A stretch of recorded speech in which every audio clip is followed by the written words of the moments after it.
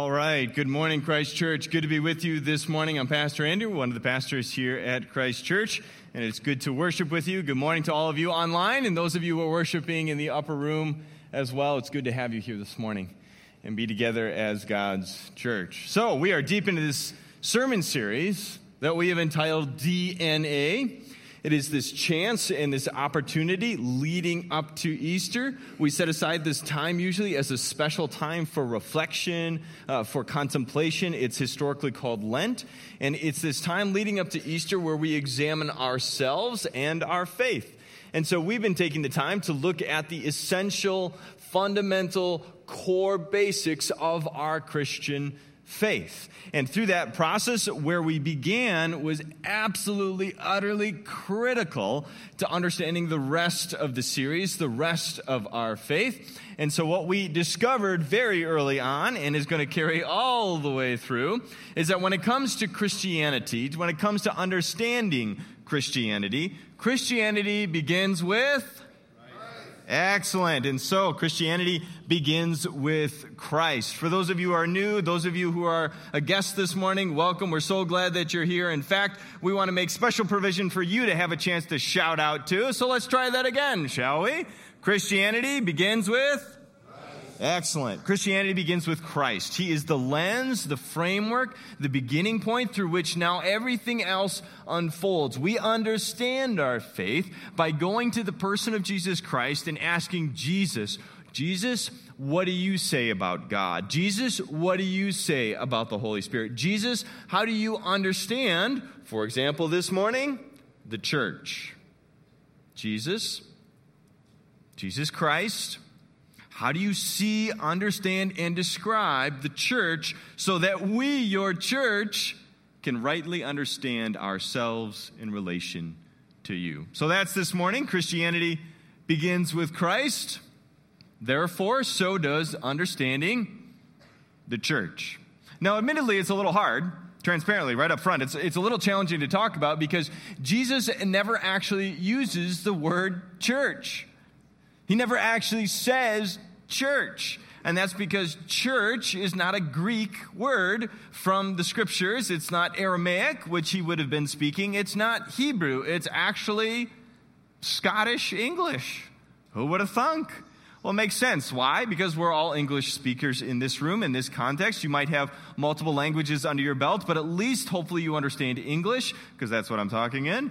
And so the word church is an English-based word, and it derives itself historically from a translation, Kyriakon Doma, the Lord's house. That's where the word church comes from or stems from. But that's why it never actually finds its way into the Bible or comes from the Bible. It is a translation that was used to help understand these gatherings of these Christian people who got together in a building, in a place, the Lord's house, and so it became known as kirk, which then translates and moves into today's language, the church. Now, don't mishear me. That doesn't mean that Jesus wasn't talking about you and me, okay? He did, he just used a different word. And the word that the Bible uses that we understand as church is ecclesia. All right, everybody say ecclesia. Excellent. Now you all know two languages, Greek and English. Ecclesia is a Greek word that is used in the latter part of the Bible, the back part of the Bible, to help describe the gathering of Christians. Ecclesia means an assembly, a gathering, a meeting together of Christian people. And this is beautiful for those of you who remember from last week.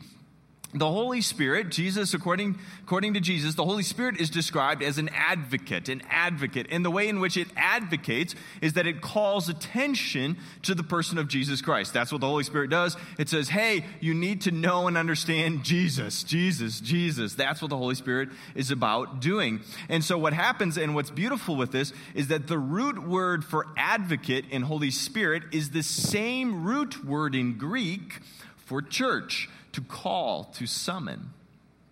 Another way, a simple way of saying this is like this. The church, the ecclesia, are the people that the Holy Spirit has called around the common faith in Jesus. That's what the church is. people called around the life, death, and resurrection of Jesus Christ and putting faith in him. That's what the church, the ecclesia, is. It is you and I called together, gathered, meeting in Jesus' name and with faith in him by the power of the Holy Spirit. That's the ecclesia. Jesus does use this word. He only uses it once. It's in a very famous passage, though. It's one that maybe you might have heard of this before. You might have read this before. If you have, fantastic. If not, no worries. Let me give you the context. Jesus is talking with his disciples, that is his followers, people who are following him. And specifically, he asks them, hey, we've got some momentum behind this. We got some popularity rising. But in terms of who people think I am, I want to know. Who do you think, disciples, those who are closest to me, who do you say that I am? Who do you think that I actually am? And one of his disciples, by the name of Simon Peter, gives a response. He says, you are the Messiah, the Son of the living God. Jesus replies, you are blessed, Simon, son of John, because my Father in heaven has revealed this to you. You did not learn this from any human being. And then he says this, now I say to you that you are Peter, which translates as rock, or it means rock, and upon this rock I will build my ecclesia. I will build my church, and all the powers of hell will not conquer it. That is to say that those who have been called around the common confession, those who have a right understanding of who Jesus is, those who are connected to the person of Jesus Christ as the Messiah and the Son of God, they are the ecclesia. And that's where Jesus establishes us as a gathered people around the common confession of him as Messiah, Lord, and Savior. That's what defines the church. What defines the church is Jesus. Jesus. Now, the Bible will use lots of different word pictures, descriptors to help unpack what the church looks like and means more practically, more tangibly. How do we relate to one another? How do we get along with one another? What's our role in this world? It uses all sorts of beautiful word pictures. Some of the word pictures that you might have heard before or you've bumped up against, one of the more popular ones is this. It is the body of Christ. Anyone ever heard that term before, the body of Christ? Raise your hand. Okay. Yeah, okay, so a lot of you. Okay, so the body of Christ is this word picture that helps us as a church relate to and understand ourselves. Another word picture that the Bible uses, it's a beautiful word picture the Bible uses to help describe and help us understand ourselves, is a family. The family of God. You ever heard that before? Like the family or church family. You ever hear that before? In fact, the early disciples took this so seriously, they took this so significantly, that they actually referred to one another as a brother or a sister. Brother so-and-so, sister so-and-so. And so you would go to this assembly, this gathering, you would be part of this ecclesia, and as you met one another, you would say, oh, brother so-and-so, it's so good to see you. Oh, sister so-and-so, it's so good to see you. And it's laying into that imagery, it's laying into that understanding that when you're part of the ecclesia, you're part of a church family. And so for those of you who are part of Christ Church, welcome to the family. Glad that you're here. You are part of this body. You are part of this family, which has at our center Jesus Christ. Now, there's one other word picture that I want to focus on this morning. It really helps us, I think, relate to, unpack our understanding of church, simply because we all come from different backgrounds on how we understand and relate to church, okay? And the word picture is a beautiful one. It is as Jesus' family tree, more specifically tree. It is that agrarian tree image. And in fact, I have for you this morning a tree. Okay, this is called a bonsai. Any guy heard of bonsai? It's like a tree in a pot. That's basically what it means, like a little baby tree. So I brought a tree in for you guys to help articulate, illustrate this image and unpack it. And the way we're going to unpack it is roots up. Okay, so we're going to start at the roots. When you think of a tree has roots, right? The roots are the beginning place where the seed is planted. The roots sprout from there, right? And you get this root system that really kind of grounds the rest of the growth of the tree. And for us as a Christian people, we actually have roots. We've got roots as a Christian people. Our roots as a faith tradition is Jewish. We have Jewish roots. We appreciate, we value, we love our Jewish brothers and sisters because they are connected to us in so much as they are our roots that we rely on and depend on. This is why, for example, in the Bible has two parts to it. It's got what we sometimes refer to as the Old Testament and then the New Testament. The New Testament is super important specifically to Christian people because it's all about Jesus. The Old Testament, if you take just the Old Testament is actually the Jewish Bible. That's what the Old Testament is. It's the Jewish Bible that we as Christians then grow from and bring alongside of it our confession of Jesus Christ. But our roots are in the Jewish faith. This is why we value the Ten Commandments. You guys heard of the Ten Commandments before? It's kind of a big deal to us. It's part of our roots. This is why we love characters like David, characters like Abraham, characters like Moses. Why? Because our faith roots are very deep. They go back all the way to the beginning. That our faith roots tap into the ongoing redemptive story of God's activity since the beginning. And so the Jewish faith is valuable. We appreciate it because it is our roots. One simple example for you where we can see this in Scripture itself comes out of Isaiah. Isaiah is rich with prophecy or truth-telling. Prophecy means truth-telling, and one of the truths that it tells us is that Jesus is going to come. We know Jesus is going to come before Jesus actually shows up. That's prophecy. It's telling the truth about the future. And the truth of the future is, out of the stump of David's family will grow a shoot. It's picking up on this same imagery of a tree, agrarian, and it's saying, look, there's a roots here, there's a stump here, there's so much that God has already been doing, but out of that is going to come something new, something different. And from that shoot, we get the rest of the tree. We get Jesus Christ. He's referred to sometimes as the shoot of David. It's directly related to this verse. That's because our roots are Jewish. Now, once you've got your roots, we got our roots. We're feeling good about our roots right now? Okay, I got like one head nod. All right, well, thank you. You're feeling good about your roots. Good. After you get your roots, we get into the tree trunk. Okay? Now, the trunk is arguably the most important part in relation to our understanding and context. Why? Because the trunk, which grows out of the roots, the tree trunk, is the place through which everything else is connected. It is the strongest part. It is the biggest part. It is the part that the rest depends on. That if you take away the tree trunk, the roots and the branches are totally disconnected. The tree trunk is that which binds the tree together. Everything grows out of that tree trunk. What unifies, what ties us together, what brings us together is the tree trunk. And for us as a Christian people, our tree trunk is not a thing, it is a person. It is the person of Jesus. Yeah, that's the tree trunk.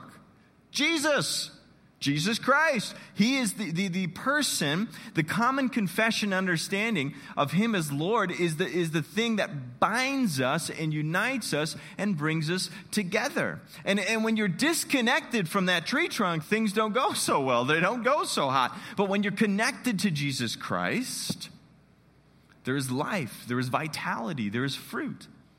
Jesus himself brings this up and uses this word picture in one of the analogies that he talks about from the Gospel of John. Let me give you the example in John 15.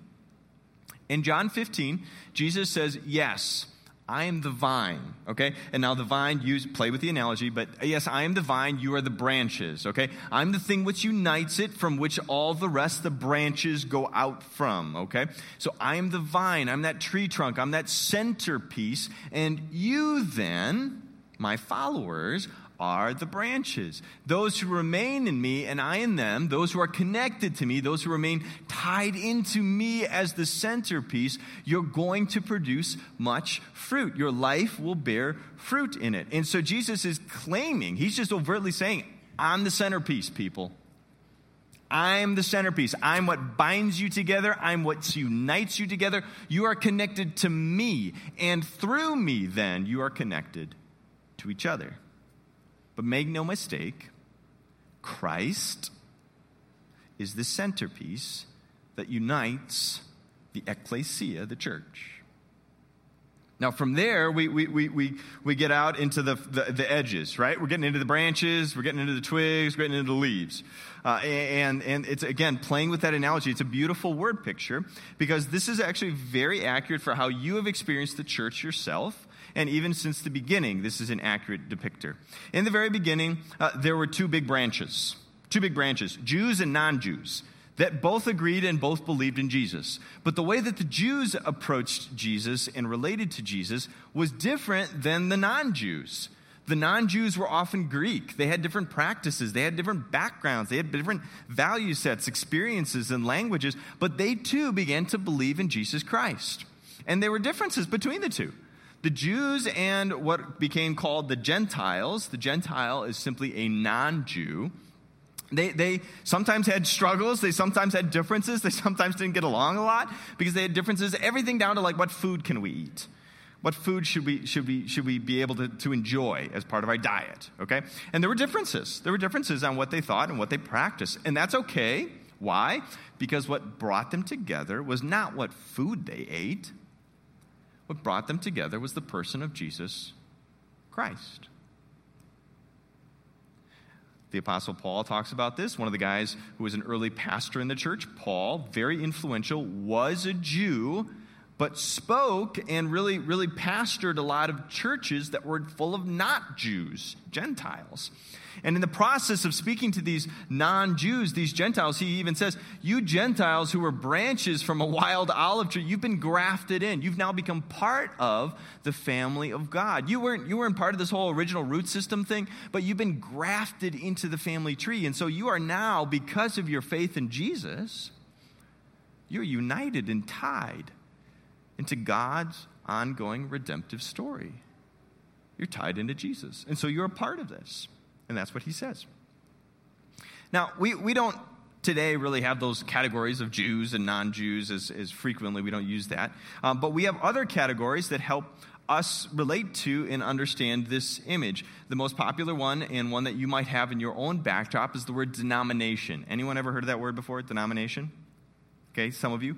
Denominations are a good thing. I'll say that flat out right up front. Denominations are a good, healthy, right thing. They often get misunderstood. What a denomination is a branch. It's a branch that helps people relate to and understand how they connect to the family tree.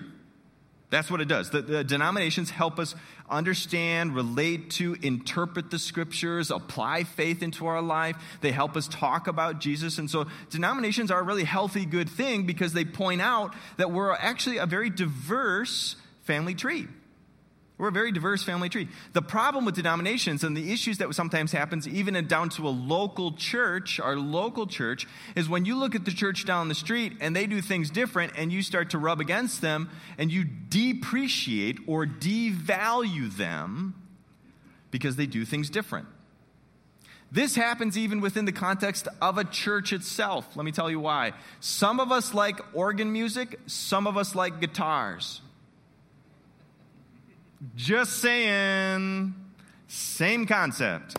We relate to Christ, we connect to Christ, we understand and articulate our faith in a way that binds us to Christ, but sometimes we allow the differences of music or the way we interpret a scriptural piece or what translation of the Bible we like more. We allow those things to actually begin to outweigh the value of seeing ourselves as connected to the person of Jesus Christ. And so that's part of the warning that we hear this morning and that we see in this image, is that the tree is helpful because it helps us understand, look, we're not all the same. We're different. We got different life experiences. We have different backdrops. We have different experiences that will lead us to articulate and understand the faith differently. And that's okay. Because what binds us together, what unites us, what makes us whole, what grafts us into the family tree, and the reason we can find our place here is not based on us, but on Jesus Christ. On Jesus Christ. That means that, I fit in this family tree. You fit in this family tree. You are a part of the family tree. I know for myself, I land on the Lutheran branch. I'm a Lutheran. I love it. I love my heritage there. I love the way that the faith articulates itself there. But I didn't always get this image and the importance of being connected to the tree trunk. In fact, let me give you a quick example, a quick story. I was a cheeky young man. In second grade, I actually attended a Roman Catholic school. I went to Roman Catholic school despite being a Lutheran, okay? And my favorite class was religion class. I loved it. I have a distinct memory of this one time. She was so gracious. She was so good. She was living out the Christian faith in a way that was so far beyond me. The teacher asked the students of the class, how many sacraments are there? And for those of you familiar or have a backdrop in that, in Roman Catholicism, there are 7 sacraments. Okay, there are 7. Now, like I said, I was cheeky. So I knew that Roman Catholics believed in 7 sacraments. My hand went up. Now, not everybody else's hand went up. In fact, nobody else's. Because, come on, let's be honest. It's not a really hot topic. But for me, I was excited. I'm like, I got this. So she called on me. She said, okay, Andrew, how many? And I said, well, you think there's 7. There's actually only 2. Yeah, I had the audacity to say that. I'm embarrassed. I'm confessing. I'm bearing my heart, right? All right, let's just be honest, because what binds us together is the reality of our brokenness and our need for Jesus. And in that moment, she was gracious, despite my need for Jesus and for some forgiveness. But interestingly enough, that school taught me, my experience in the Roman Catholic environment taught me the value of how I'm actually very much so tied to, bound to, my brothers and sisters who express and understand the faith differently. The best image that I can draw on that was very informative for me in my life was in second grade, same school. It was second grade graduation. When you're young, like every year's a graduation. You know what I'm talking about? It was like one of those moments. So I'm in second grade. At second grade graduation, it was Mass. And my parents were there. And Mass finished, and we got up, and I was sitting with my class, and I went to go find my parents. I went to go find my mom and my dad. Now, my dad is a Lutheran pastor and has that background. He has his place and his understanding within the family tree. And I remember turning around and going down the center. They had a center aisle. And as I walked down the center aisle, I remember witnessing my dad talking to, shaking hands with, and then even hugging Father Dave. Father Dave was the Catholic priest. He's a great guy. He told fishing stories all the time for Mass. His hands, he would shake every student's hand as we left. His hands were huge. I remember my hand just being swallowed in it. And he had a lot of big, thick calluses. Ironically, I think probably from fishing, because all the guy did was fish. Father Dave had a beautiful, robust, intricate faith. It's different than mine, but it was beautiful. And in that moment as a second grader, I witnessed my father, who had a different faith practice, connecting with Father Dave. Why? How? How can that be? Well, it's because of this. It's because although we might locate ourselves differently in the family tree, what binds us together and what unites us more than anything, connects us, is the person of Jesus Christ. It is the person, the life, death, and resurrection of Jesus that connects us It is his reconciliation not only to God the Father, but even to each other. That's part of our Christian faith. One of the things that I love about Christ Church, we're a microcosm of this. We are a small image of this. We a hodgepodge, is what I tell people. We're a total hodgepodge. I love it. As a hodgepodge, I love it. I love the fact that we as a church body live and exemplify this, even down to the fact that right now there are people worshiping. Our brothers and sisters are literally in a different room that I'm talking in, but what's binding us together is our common confession of Jesus Christ. You're having incredible worship upstairs right now in the upper room. And you know what? We just finished our 8 o'clock service a little while ago. And you know what's amazing is that we're actually connected to our 8 o'clock service too. Why? Those persons that have faithfully came and sat and worshiped, it's because we're bound together through the common confession of Jesus Christ. That's what unites us. Different styles, different ways of articulating things. Like I said, some people like organs, some people like guitars. Fine, good, whatever. What's important is that we as a church body, and I'm talking to you, I'm talking to Christ Church, I'm talking to you, we can never allow our differences to outweigh the value that we have in the person of Jesus, our connectedness. Let me say that again. We can never allow our differences, although they are important. Let me validate them. They are important. They are meaningful. Your backdrop in story matters. The way that you articulate and connect to Jesus matters. And I'm able to say that as your brother in Christ, because although your story is different than my story, we are connected through the person of Jesus. And that's where the ecclesia begins. That's where the church begins. Our understanding and our practice of who and what the church is defined by what we have in common. Jesus Christ. That he came into this world, lived with his followers, died for them, and rose again. He lived and died for the entire tree. In fact, he lived and died and rose again not just for the Christian tree, but for the entire planet. Jesus died for the entire world and desires that every person be connected and grafted into the family of God. And so the ecclesia, those who have been called to faith in him, continue to gather and call others whom he died for to join the church and be a part and connected to the person of Jesus Christ. We're a church for those who aren't here yet, because we believe God is going to continue to build the family tree in and through us as more and more people join our ecclesia and are connected to the person, the life, death, and resurrection of Jesus the Christ. Amen. Good? Let's pray together. Please pray with me. Heavenly Father, saving Christ, calling Spirit, we thank you and we praise you for those gathered in this room, those gathered in this church building, those following along online, those who are a part of our church family, this ecclesia. We thank you that you have called Christ Church into being,